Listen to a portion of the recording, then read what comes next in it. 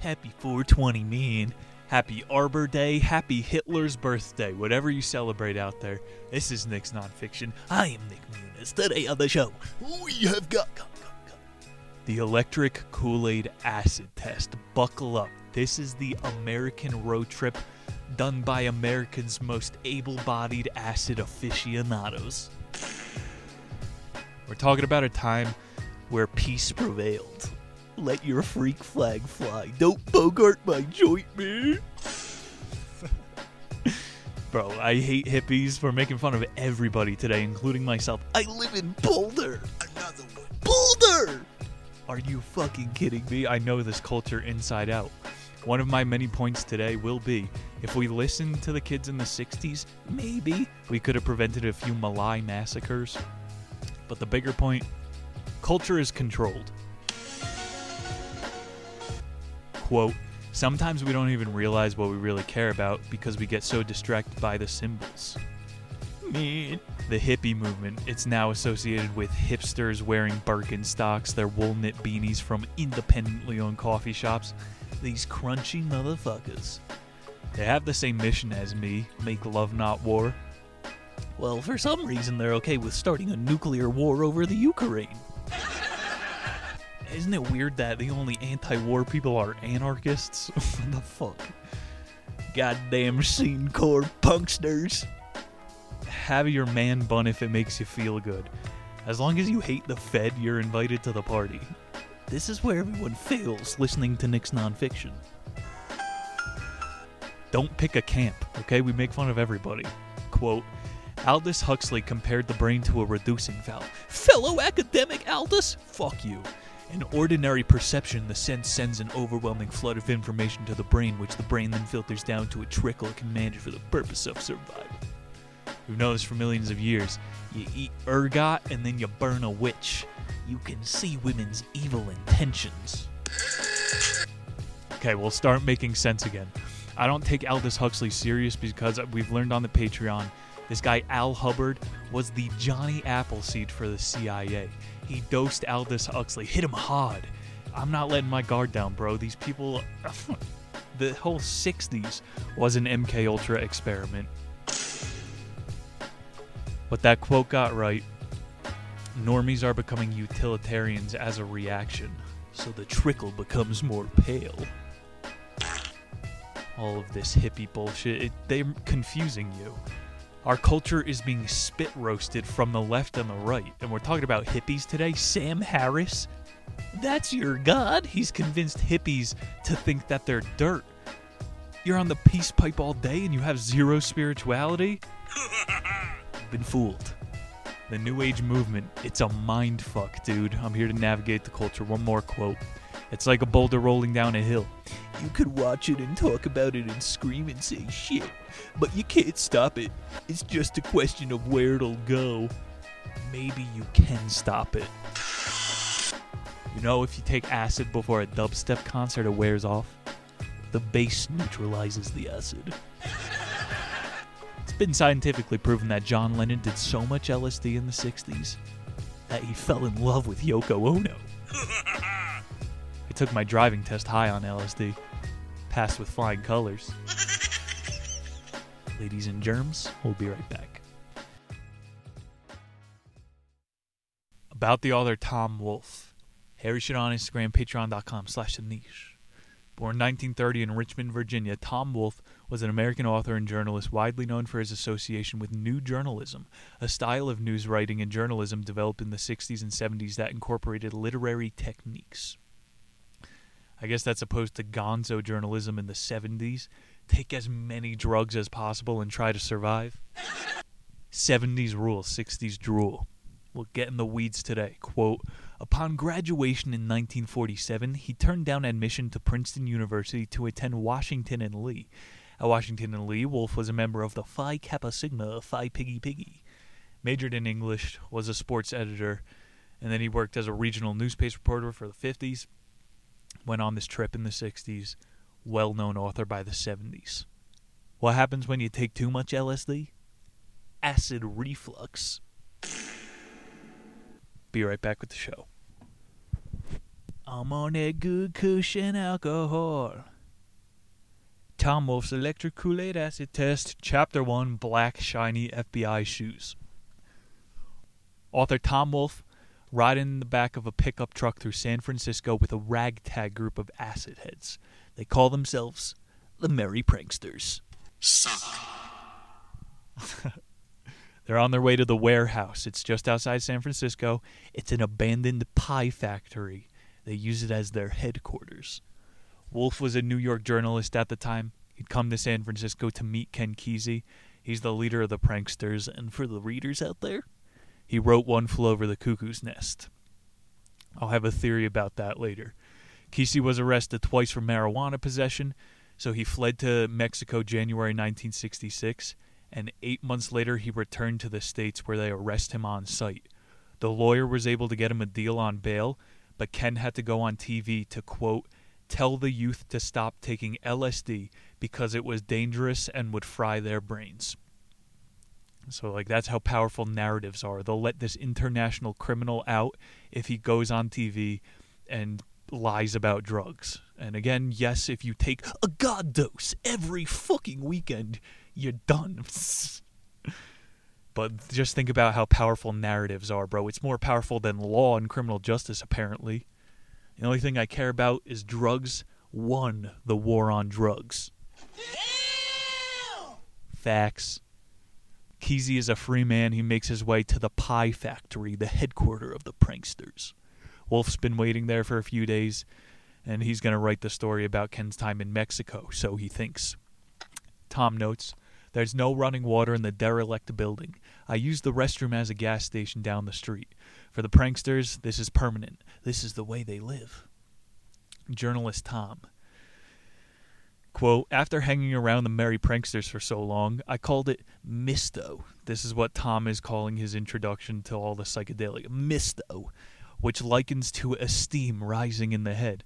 This guy's been there for a day and he thinks he's seeing auras. I'm starting to believe, like the pranksters, that everybody's life is significant and full of meaning. That quote made me cry. See, he has zero mysticism for life. The magic is dead for this New York reporter. But I'm starting to believe, like the pranksters, that life might have meaning. He goes, now I know this is a feeling in my head because people aren't special. They're taxpayers. He doubled down on this quote. I already we're brushing off the fact that he's standing in a fucking psychedelic interdimensional rift. The abandoned pie factory where everybody's getting high. This guy's definitely secondhand already. You could get high off of people in places, not just LSD, dude. Hey, bro, watch your jet. Watch your jet, bro. Watch your jet! It's a whole plot, which we won't have to mess around with because I want to talk about 60s culture. Ken is going to relive the magic. Got a big quote here. The pranksters were acid heads, or heads for short. The defining trait of acid heads is the love of LSD. It's incredibly potent, and a trip or acid experience can last up to 12 hours. Some trips are pleasant, others are terrifying. The pranksters believe that LSD opened unused parts of the mind, thereby allowing users to gain deeper understanding of their lives and the surrounding world. They also thought taking acid as a group allowed them to sync up and share thoughts. This book fucking rules. They've done couple trips in labs under scientific studies, and motherfuckers have the same dream. All this is going to sound like psychobabble today. Sync up, bitch. Quote, the best shoes are those that belong to the acid heads. Most light, fanciful boots, handcrafted, are best. Low-cut shoes like sneakers and dress shoes are unhip. So they were saying that Doc Martens were the ultimate hippie shoes. And that's where the name of the chapter came from. Black, shiny FBI shoes. More pranksters are arriving at the pie factory. Some of the legends include Ken Babs, a Vietnam vet. Clean-cut George Walker. He's more of a beatnik. Paul Foster's this other guy. Wolf's Eye. You're going to meet more of the gang. The Hells Angels start showing up. This book gets sick. And then... I'm Pickle Rick! Ken Kesey enters the house. Chapter 2, Pranksters Assemble! There's got to be like a Thor hippie. He basically was the hippie in those movies. I'm thinking of a Hulk hippie. That's basically Ken Kesey. You'll see he's unhinged. He is Nicholson in the Cuckoo's Nest. But it's kind of weird the way he's telling all these acid heads, man, the people in the system, they aren't people. So it's almost like he's militarizing them, which raises a lot of spook flags in my mind. This chapter begins. Kesey enters and tells the assembled pranksters about jail and how he was too afraid to help a kid who had fallen out a window in Haight-Ashbury. He's got a bunch of stories. Kesey becomes upset when a reporter questions him about whether it's a good idea to graduate from acid. He denies working against the acid community and explains how the I Ching told him when one reaches the end of something, another thing begins. Fuck this guy. He's roping them back in with Eastern tautologies. This one kid is like, I think I've done enough acid. And Kesey's like, no, stay at the pie factory forever. Moments later, Ken Kesey goes outside during an electrical storm and felt as though he had a second skin of lightning and electricity. So even the writer Tom Wolfe is buying into the hype. And it's because he came and dropped a bunch of stories about the Yakuza and whatever. Like... Tom's saying this is how all the pranksters knew they had faith to go further. He's trying to start a cult. So Tom starts digging into his past. He went to Stanford. People called him a hick with intellectual yearnings. Kesey volunteered in 1959 to take part in medical experiments at veteran hospitals in Menlo Park. He was MK Ultra'd. My suspicions are confirmed. But I'm still keeping an open mind. The focus is on psychomimetic drugs, which cause temporary states resembling psychokinesis. So kind of like McVeigh and some of these people that get toasted and then just let back out on the streets. Kesey earned $75 a day for popping pills and letting doctors observe him. I almost signed up for something like this in Austin, Texas. Quote, before long, Kesey, maybe I did it and they wiped my mind. Kesey and Lovell have tried all the drugs the study offers. LSD, mescaline, IT-290, morning glory seeds, the white smocks, which inadvertently gave Kesey and Lovell the key to open locked doors of the mind. The overall effects is that of liberating the characters and reducing valve of the mind. You can't control it. That's why I'm laughing. These motherfuckers are trying to sound like superheroes. They had as many bad trips as they were able to astral project into Russian nuclear bunkers. So I'm thinking this guy got fucking MK Ultra. He's with that Huxley-fed school of thought. They say he was working night and day as an attendant at a veterans hospital. Whatever, nobody's fucking keeping score. Now that Ken Kesey's back in town, the pranksters are fortifying the pie factory. And with no musical talent, they think they're going to record a record. Quote, high on LSD, they record everything from impromptu monologues to freeform association games. On thousands of mics of LSD and doing improv day after day, they still can't spark a creative bug. You took too much, bro. So things start getting out of control. Former Marine Ken Bobbs, who comes up with the idea of pulling pranks on society, and benign but inspired conman Mike Hagel, who sets up a sex shack, local residents are perplexed by the ninnies and constant parties at the factory. So this guy Ken Bobbs is coming up with flash mob humor, basically. And Ken makes a rule that no one can leave the factory with drugs. He's taking some precautions. The parties keep getting more grandiose, more out of control. Wolf calls him a real-life Dean Moriarty.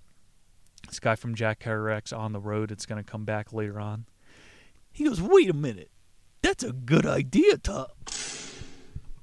And apparently this is where he comes up with the idea for the electric Kool-Aid acid test. The bus is born. It's 1964.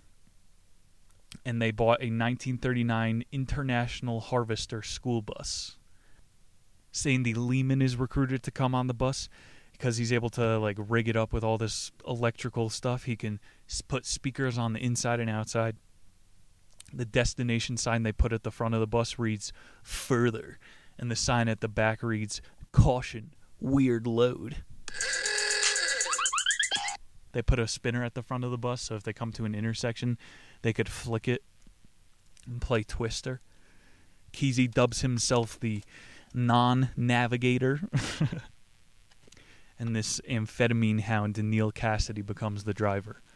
Quote, everyone finds their own role and the journey begins. What they are and whatever they were.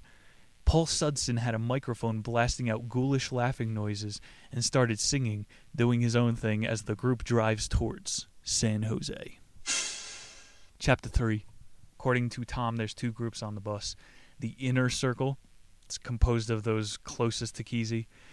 They have the access to the best LSD. So it's all hippie egalitarianism that is already choosing favorites. The outer circle is expected to say stay sober and film. So they don't do that. By like week 1, everybody is high all the time, talking nonsense, confusion, mayhem. Kesey's motto becomes, you're either on the bus or off the bus. More of this divisive rhetoric. Hippies will be friends with anyone. Kesey is turning into this like angry acid head. He's probably getting some speed from the driver, Cassidy. Crystal meth Cassidy. Something. I don't know, man. We're not going to beat the National Guard in a battle. Angry hippie is not the way to go. It's all about civil disobedience. What the Marine was saying, Ken Babs. Infiltrate and derail. Ken Kesey is sounding like some sort of a Manson character. Hey, leftists, dye your hair purple and be mad at everybody. Women's rights derailed. One guy brings a chick on the bus called Stark Naked. She was a maniac 1 minute and catatonic the next. Following Kesey's pre-trip orders of letting everyone be who they are, do their own thing, the other pranksters don't intervene as the behavior becomes more erratic. 3 days later, when they arrive in Houston at novelist Larry McCountry's, Stark Naked jumps out of the bus and sweeps up McCurdy's little boy, confusing him for her own. That's when they realize she's gone stark raving mad. This bitch wasn't crazy to begin with. Bus member Sandy Lehman, the technician, he starts to cause problems. He loathes Ken Kesey but also loves him, desperate for his approval but constantly wanting to end the trip. He nearly breaks down in Pensacola, Florida after Kesey refuses to guide him through a bad trip by unauthorized acid. So Kesey's saying, you took acid that I didn't give you, you're out of the commune. Ken Babs, Paul Sundrin, a couple more people come on the bus, Paula Sunston, Gretchen Fetchen, some dope hippie chicks. We're all one brain out here, and we're all one bus. On the way to New York, the bus stops to meet Jack Kerouac. It was pretty uneventful. One quote I found. Though both Kesey and Kerouac's beliefs are rooted in straying from societal norms, neither has much to say to one another. Okay, so the leaders in the beatnik cultures were Jack Kerouac, Allen Ginsberg, and the fucking psycho William Burroughs. We've read all of their shit. From what I've read in the deeper stuff, Allen Ginsberg was the inside man, CIA, and Jack Kerouac couldn't be controlled, so Allen Ginsberg shoved his hand up the gaping gay ass of William Burroughs. Now it's Ginsberg's puppet. So this is like Kesey with some of the figures in the 60s. When they arrive in New York City in mid-July, Kesey and Ken Babs get on top of the bus and tootie the people. They say people were broken outside of the comatose of the outside world by the music.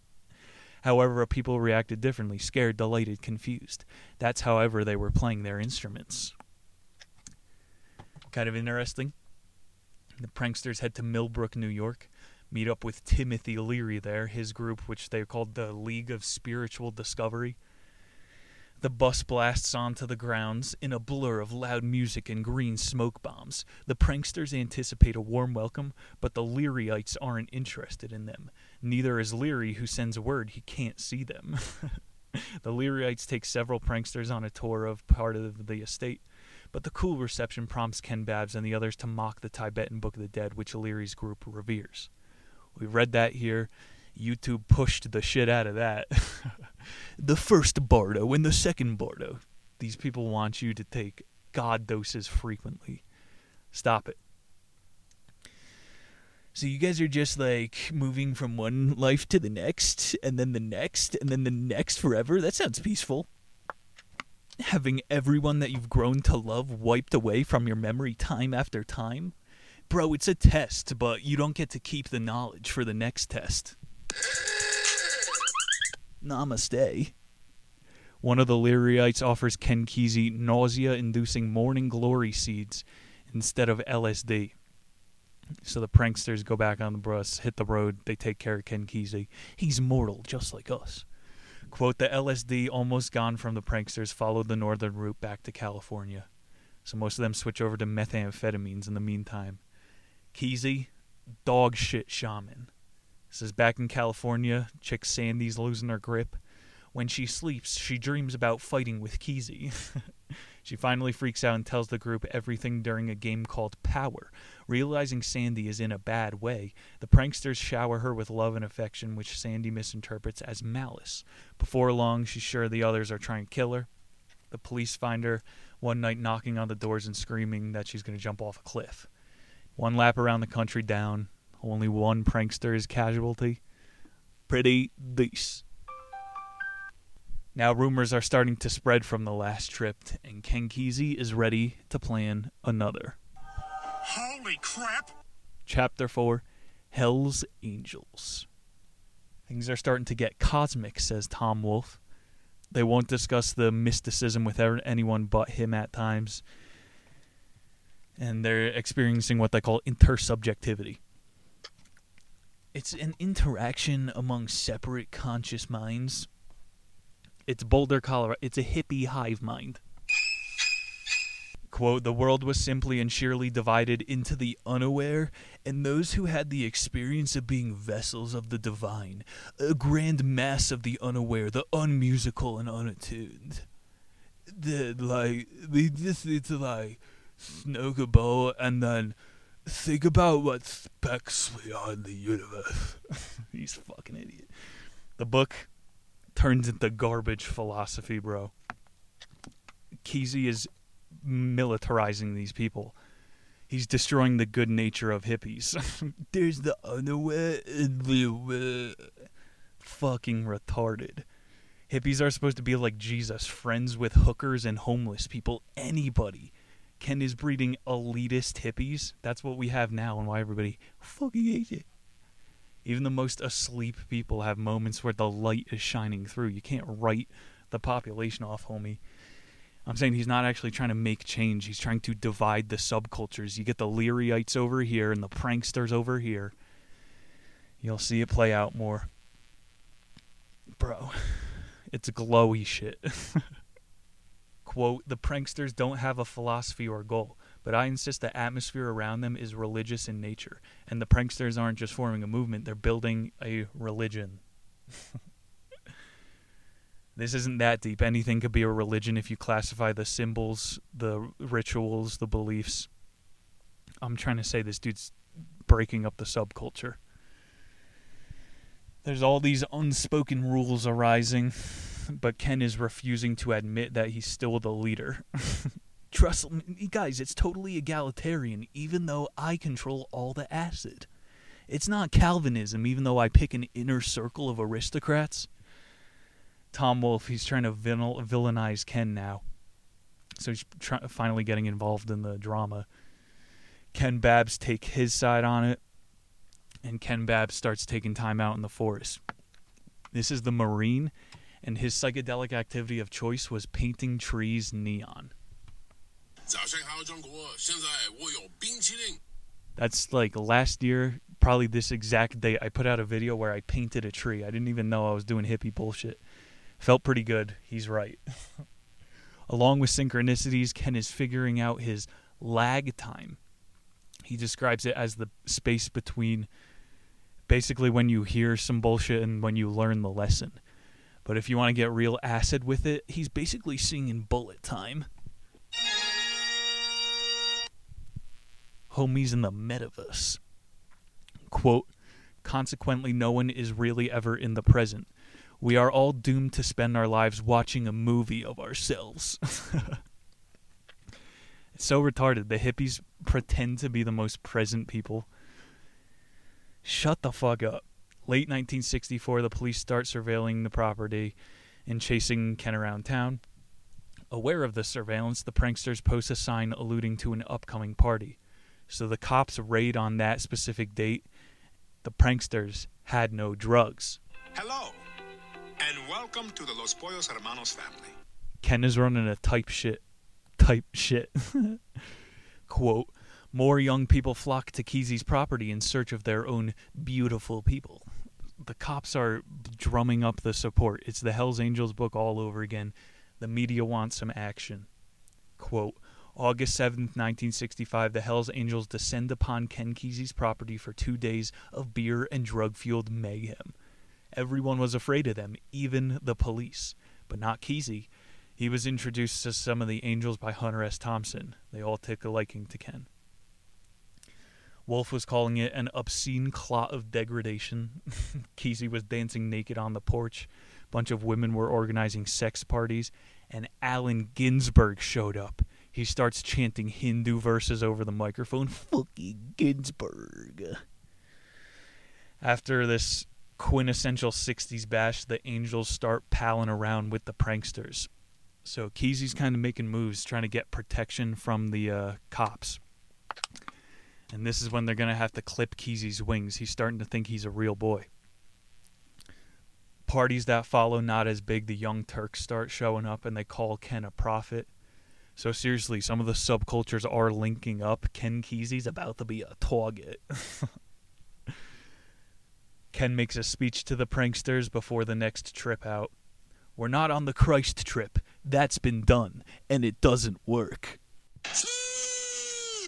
Chapter 5, 60s Shenanigans. The Beatles are touring around America. The pranksters are going to the show. They say the stadium felt like a concentration camp. They can only party out in open fields. Free-range, grass-fed venues. Woodstock. Rumor has it this guy named Owsley is at the show. He's one of the best acid cooks on the West Coast. So the pranksters go through every seat in the stadium looking for him. And they spread word throughout the whole time. Yo, the Beatles are going to be at the Pie Factory at the show. It got busted immediately. And there's rumors that the Beatles were there, but nobody knows. And then, like, the following week, Ken Kesey was invited to Berkeley to do an anti-war speech. So now he's speaking to 20,000 graduates. How does this make sense? He's a wanted man. Quote, this is what he said to the audience. We're not going to stop this war with this rally by marching. It's all part of their game, which has been going on for thousands of years. Then he pulled out a harmonica and played Home on the Range. Ended the speech with this one. There's only one thing to do. Turn your backs and say, F it. It's just controlled opposition, bro. He gives such a mixed message. There was truth and untruth in there. I have to make another classification. There's controlled opposition who knows they're controlled, and then there's the people who don't. And the ones who don't know they're controlled are the best because they could preach their half-wit message better. Motherfucking Kesey. He starts dating this 18-year-old mountain girl, and she gets pregnant with his baby. So they head back on the road. She's probably like fucking 14, and that's why they head back out on the road. Half his face, he said, was paralyzed from trying to combine speed and DMT. So the spirit molecule and the devil's pop rocks. The fuck are you doing? He said this helped him come up with the concept of the acid test, a giant party where people are encouraged to take LSD and embark on a voyage of the self. So the pranksters are supposed to be the guides. First test happens after a Rolling Stones concert, December 4th, 1965. The Grateful Dead play their first gig with the pranksters in an old hulk of a house. 400 people show up high on acid. Kesey's like, this is what was wrong. There are no sober people allowed next time. They start going guerrilla with some of the parties. Stinson Beach is in California. A ton of surfer acid heads hang out there. The Grateful Dead show up to play. The Hells Angels bring strobe lights, and the cops never come. Like, if you're deep into the music conspiracies, this is where the Grateful Dead had an acid cook. Gonna keep the story going. Owsley, the East Coast cook, was still with them. He had a bad trip on the beach party. As the story goes, he entered a second temporal dimension. He ended up in a fragmented 18th century that tore his body apart until he was a single cell, and the rest of the world started to disintegrate. He ran into his car, smashed it into a tree, immediately sobered up. He poured all of his drug money into the Grateful Dead from then on and was like, I'm sober. I want a piece of the business, though. And so then the sound of the Grateful Dead, they start going into like rock jazz. In January 1966, people like the music more. They start what's called the Trips Festival. And like LSD was still illegal at this time. And everybody's showing up. Again, the Learyites are coming to party. So there's something that's linking all these people. And in 1968, acid is made illegal. Yes. Within weeks, the event's promoter, Bill Graham, was hosting a Trips Festival every weekend. So this didn't stop them. They start going to the Haight-Ashbury. And this is kind of what starts up before the Manson era. So, like, Manson is just the second iteration of this, but they cooked him a little bit too much. So, yeah, the Learyites show up. They call it the most famous test. Kesey, at this point, he absconds to Mexico to dodge a 5-year sentence because it's illegal. They could start putting charges on him. February 12th, 1966, the most famous acid test occurs. It's in the African-American hood called Watts in Los Angeles. The pranksters fill 2 garbage cans full of Kool-Aid and lace one of it with a hearty dose of LSD. So all these unsuspecting visitors are drinking spiked punch all day in this overwhelming dreamland of heightened perception in the hood. One woman has a disastrous trip and goes berserk. Some pranksters try to soothe her while others broadcast her screams over a microphone. Nothing bad happens. But without a leader, the pranksters are starting to get more sloppy. We should have handled it this way. Bigger picture, Mr. Illuminati is saying shut it the fuck down. Chapter 6, End of the Road. While in Mexico, Kesey spends most of his time drinking, smoking, and writing letters to Larry McMurtry. He calls him a friend in Santa Cruz, California. And so he has some sort of a connection to the States. Mountain Girl, Ken Kebabs, Gretchen Fetchen, George Walker, and Faye head to Mexico to find Ken. Mountain Girl is like 8 months pregnant. All the locals are shouting Diablo at the red bus. The gang is tripping so hard at one point that they think they're in hell. The sky was red, their eyes were burning, and then a local tells them that the red tide was in Manzillo. The air starts burning your lungs and shit. They probably bought it to Mexico. They get to Ken's apartment. He shows up 2 days later, all dirty. He's been sleeping in the woods.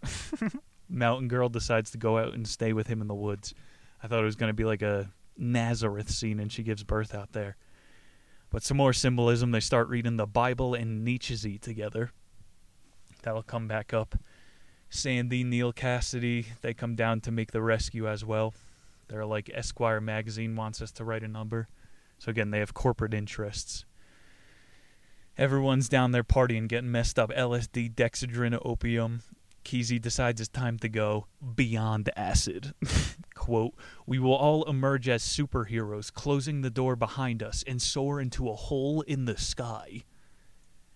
This is what happens when you mix acid and Nietzsche. There's no shortcut to Ubermensch.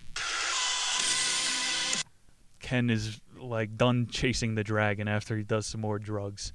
On their way to Guadalajara, Ken Kesey, Mike Megan, Ramrod, they're stopped by Mexican police, and they find marijuana in the truck. So Kesey pretends he has to pee, and then bolts for a passing train. The police are shooting at him. He ends up in Guadalajara with no money and nowhere to go. A couple days pass. He appears in the American consulate. Tell him he's a broke fisherman, so they give him money to go back to America. He's leaving a pretty easy trail for the FBI to follow. It's the same end as On the Road, Dean Moriarty in Mexico. Quote, by early October 1966, everyone is in Haight-Ashbury and knows Ken Kesey is back, even the police, who are again playing the cops and robbers game with him. Haight-Ashbury has changed since Ken Kesey fled. It's now a mecca for hippy dippies with Jesus hair and acid heads with huge zombie eyes just staring. I'm telling you, bro, by late 60s, what they called the Summer of Love, everybody was cooked out. I think the building of the counterculture, the beatniks, had it right. I'm going to keep a clean-shaved chin, but not do any business with the system. And by this point, they derailed it. Tom Wolfe, he's calling it the Haight-Ashbury probation generation. And he's going, you guys like to protest, but you're still behind the law. Quote, most acid heads aren't into the pudding, still playing roles of middle-class intellectuals. They wouldn't jump off the cliff when given the chance to fly. Kesey only winds up serving 5 days in jail when they catch him. It's like reading Chaos, the Charles Manson book again. He gets taken in and let scot-free 100 times. That's not how the criminal justice system works. Kesey appears on another television show titled The Dangers of LSD. So he really took the deal this time. And one of the parts on the show, he goes, never trust a prankster. He went full shill. And that's why the Hells Angels are kings. They don't let any bullshit into their gang. October 31st, 1966. The acid test graduation. Certain the event will be a debacle, promoter Bill Graham cancels it the day before. The disappointed pranksters try to regroup, and Kesey convinces them to hold the event in the Pie Factory. They transform the warehouse into Party Central. On Halloween night, partygoers and reporters flock in costumes. Kesey wears white leggings, a white satin cape, and then a red, white, and blue sash across his bare chest. He's insisting everybody goes through the doors and stays until they experience something amazing. Quote, the pranksters sit in a circle on the floor holding hands as they wait for the energy to enter them. Onlookers are embarrassed, but everyone in the circle is rapt. Hours pass, journalists aren't interested, guests depart, leaving only the pranksters. It's pretty symbolic, but I took the high road of making fun of hippies today. The bigger points, the new hippie leaders in the hate era, they start saying that Kesey was just trying to freak everybody out and trick the cops. So the new leaders are going, the pranksters were just trolls. We shouldn't trust that, like it's the new generation of YouTubers. You have to play by the rules. Fuck the rule. New rule, if someone claims to be a hippie and a leader, they're a hypocrite. Or a hippie-crit. I don't claim to be either. Anarchy. If you want to go to war with the Ukraine and you still think you're anti-war, give me a fucking break. The 1960s, did the original hippies blow our one shot at rebellion? Or do all countercultural movements eventually get infiltrated? Ladies and gentlemen, the electric Kool-Aid acid test. Boom, Tom Wolfe. Kind of thank you. I decoded that shit with the cipher for free for you all. Support the program. Check out the Patreon. The effort on the YouTube may wane as the summer comes up, but I love you guys. If you want free memes, check out Harry Schwan on Instagram. My nickas. Seriously, I do love you. I wouldn't be doing it without you. Where's that random soundboard at?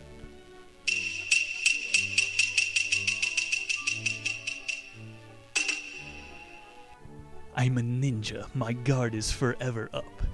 Nick Muniz signing off. See you in 7 short days. Peace.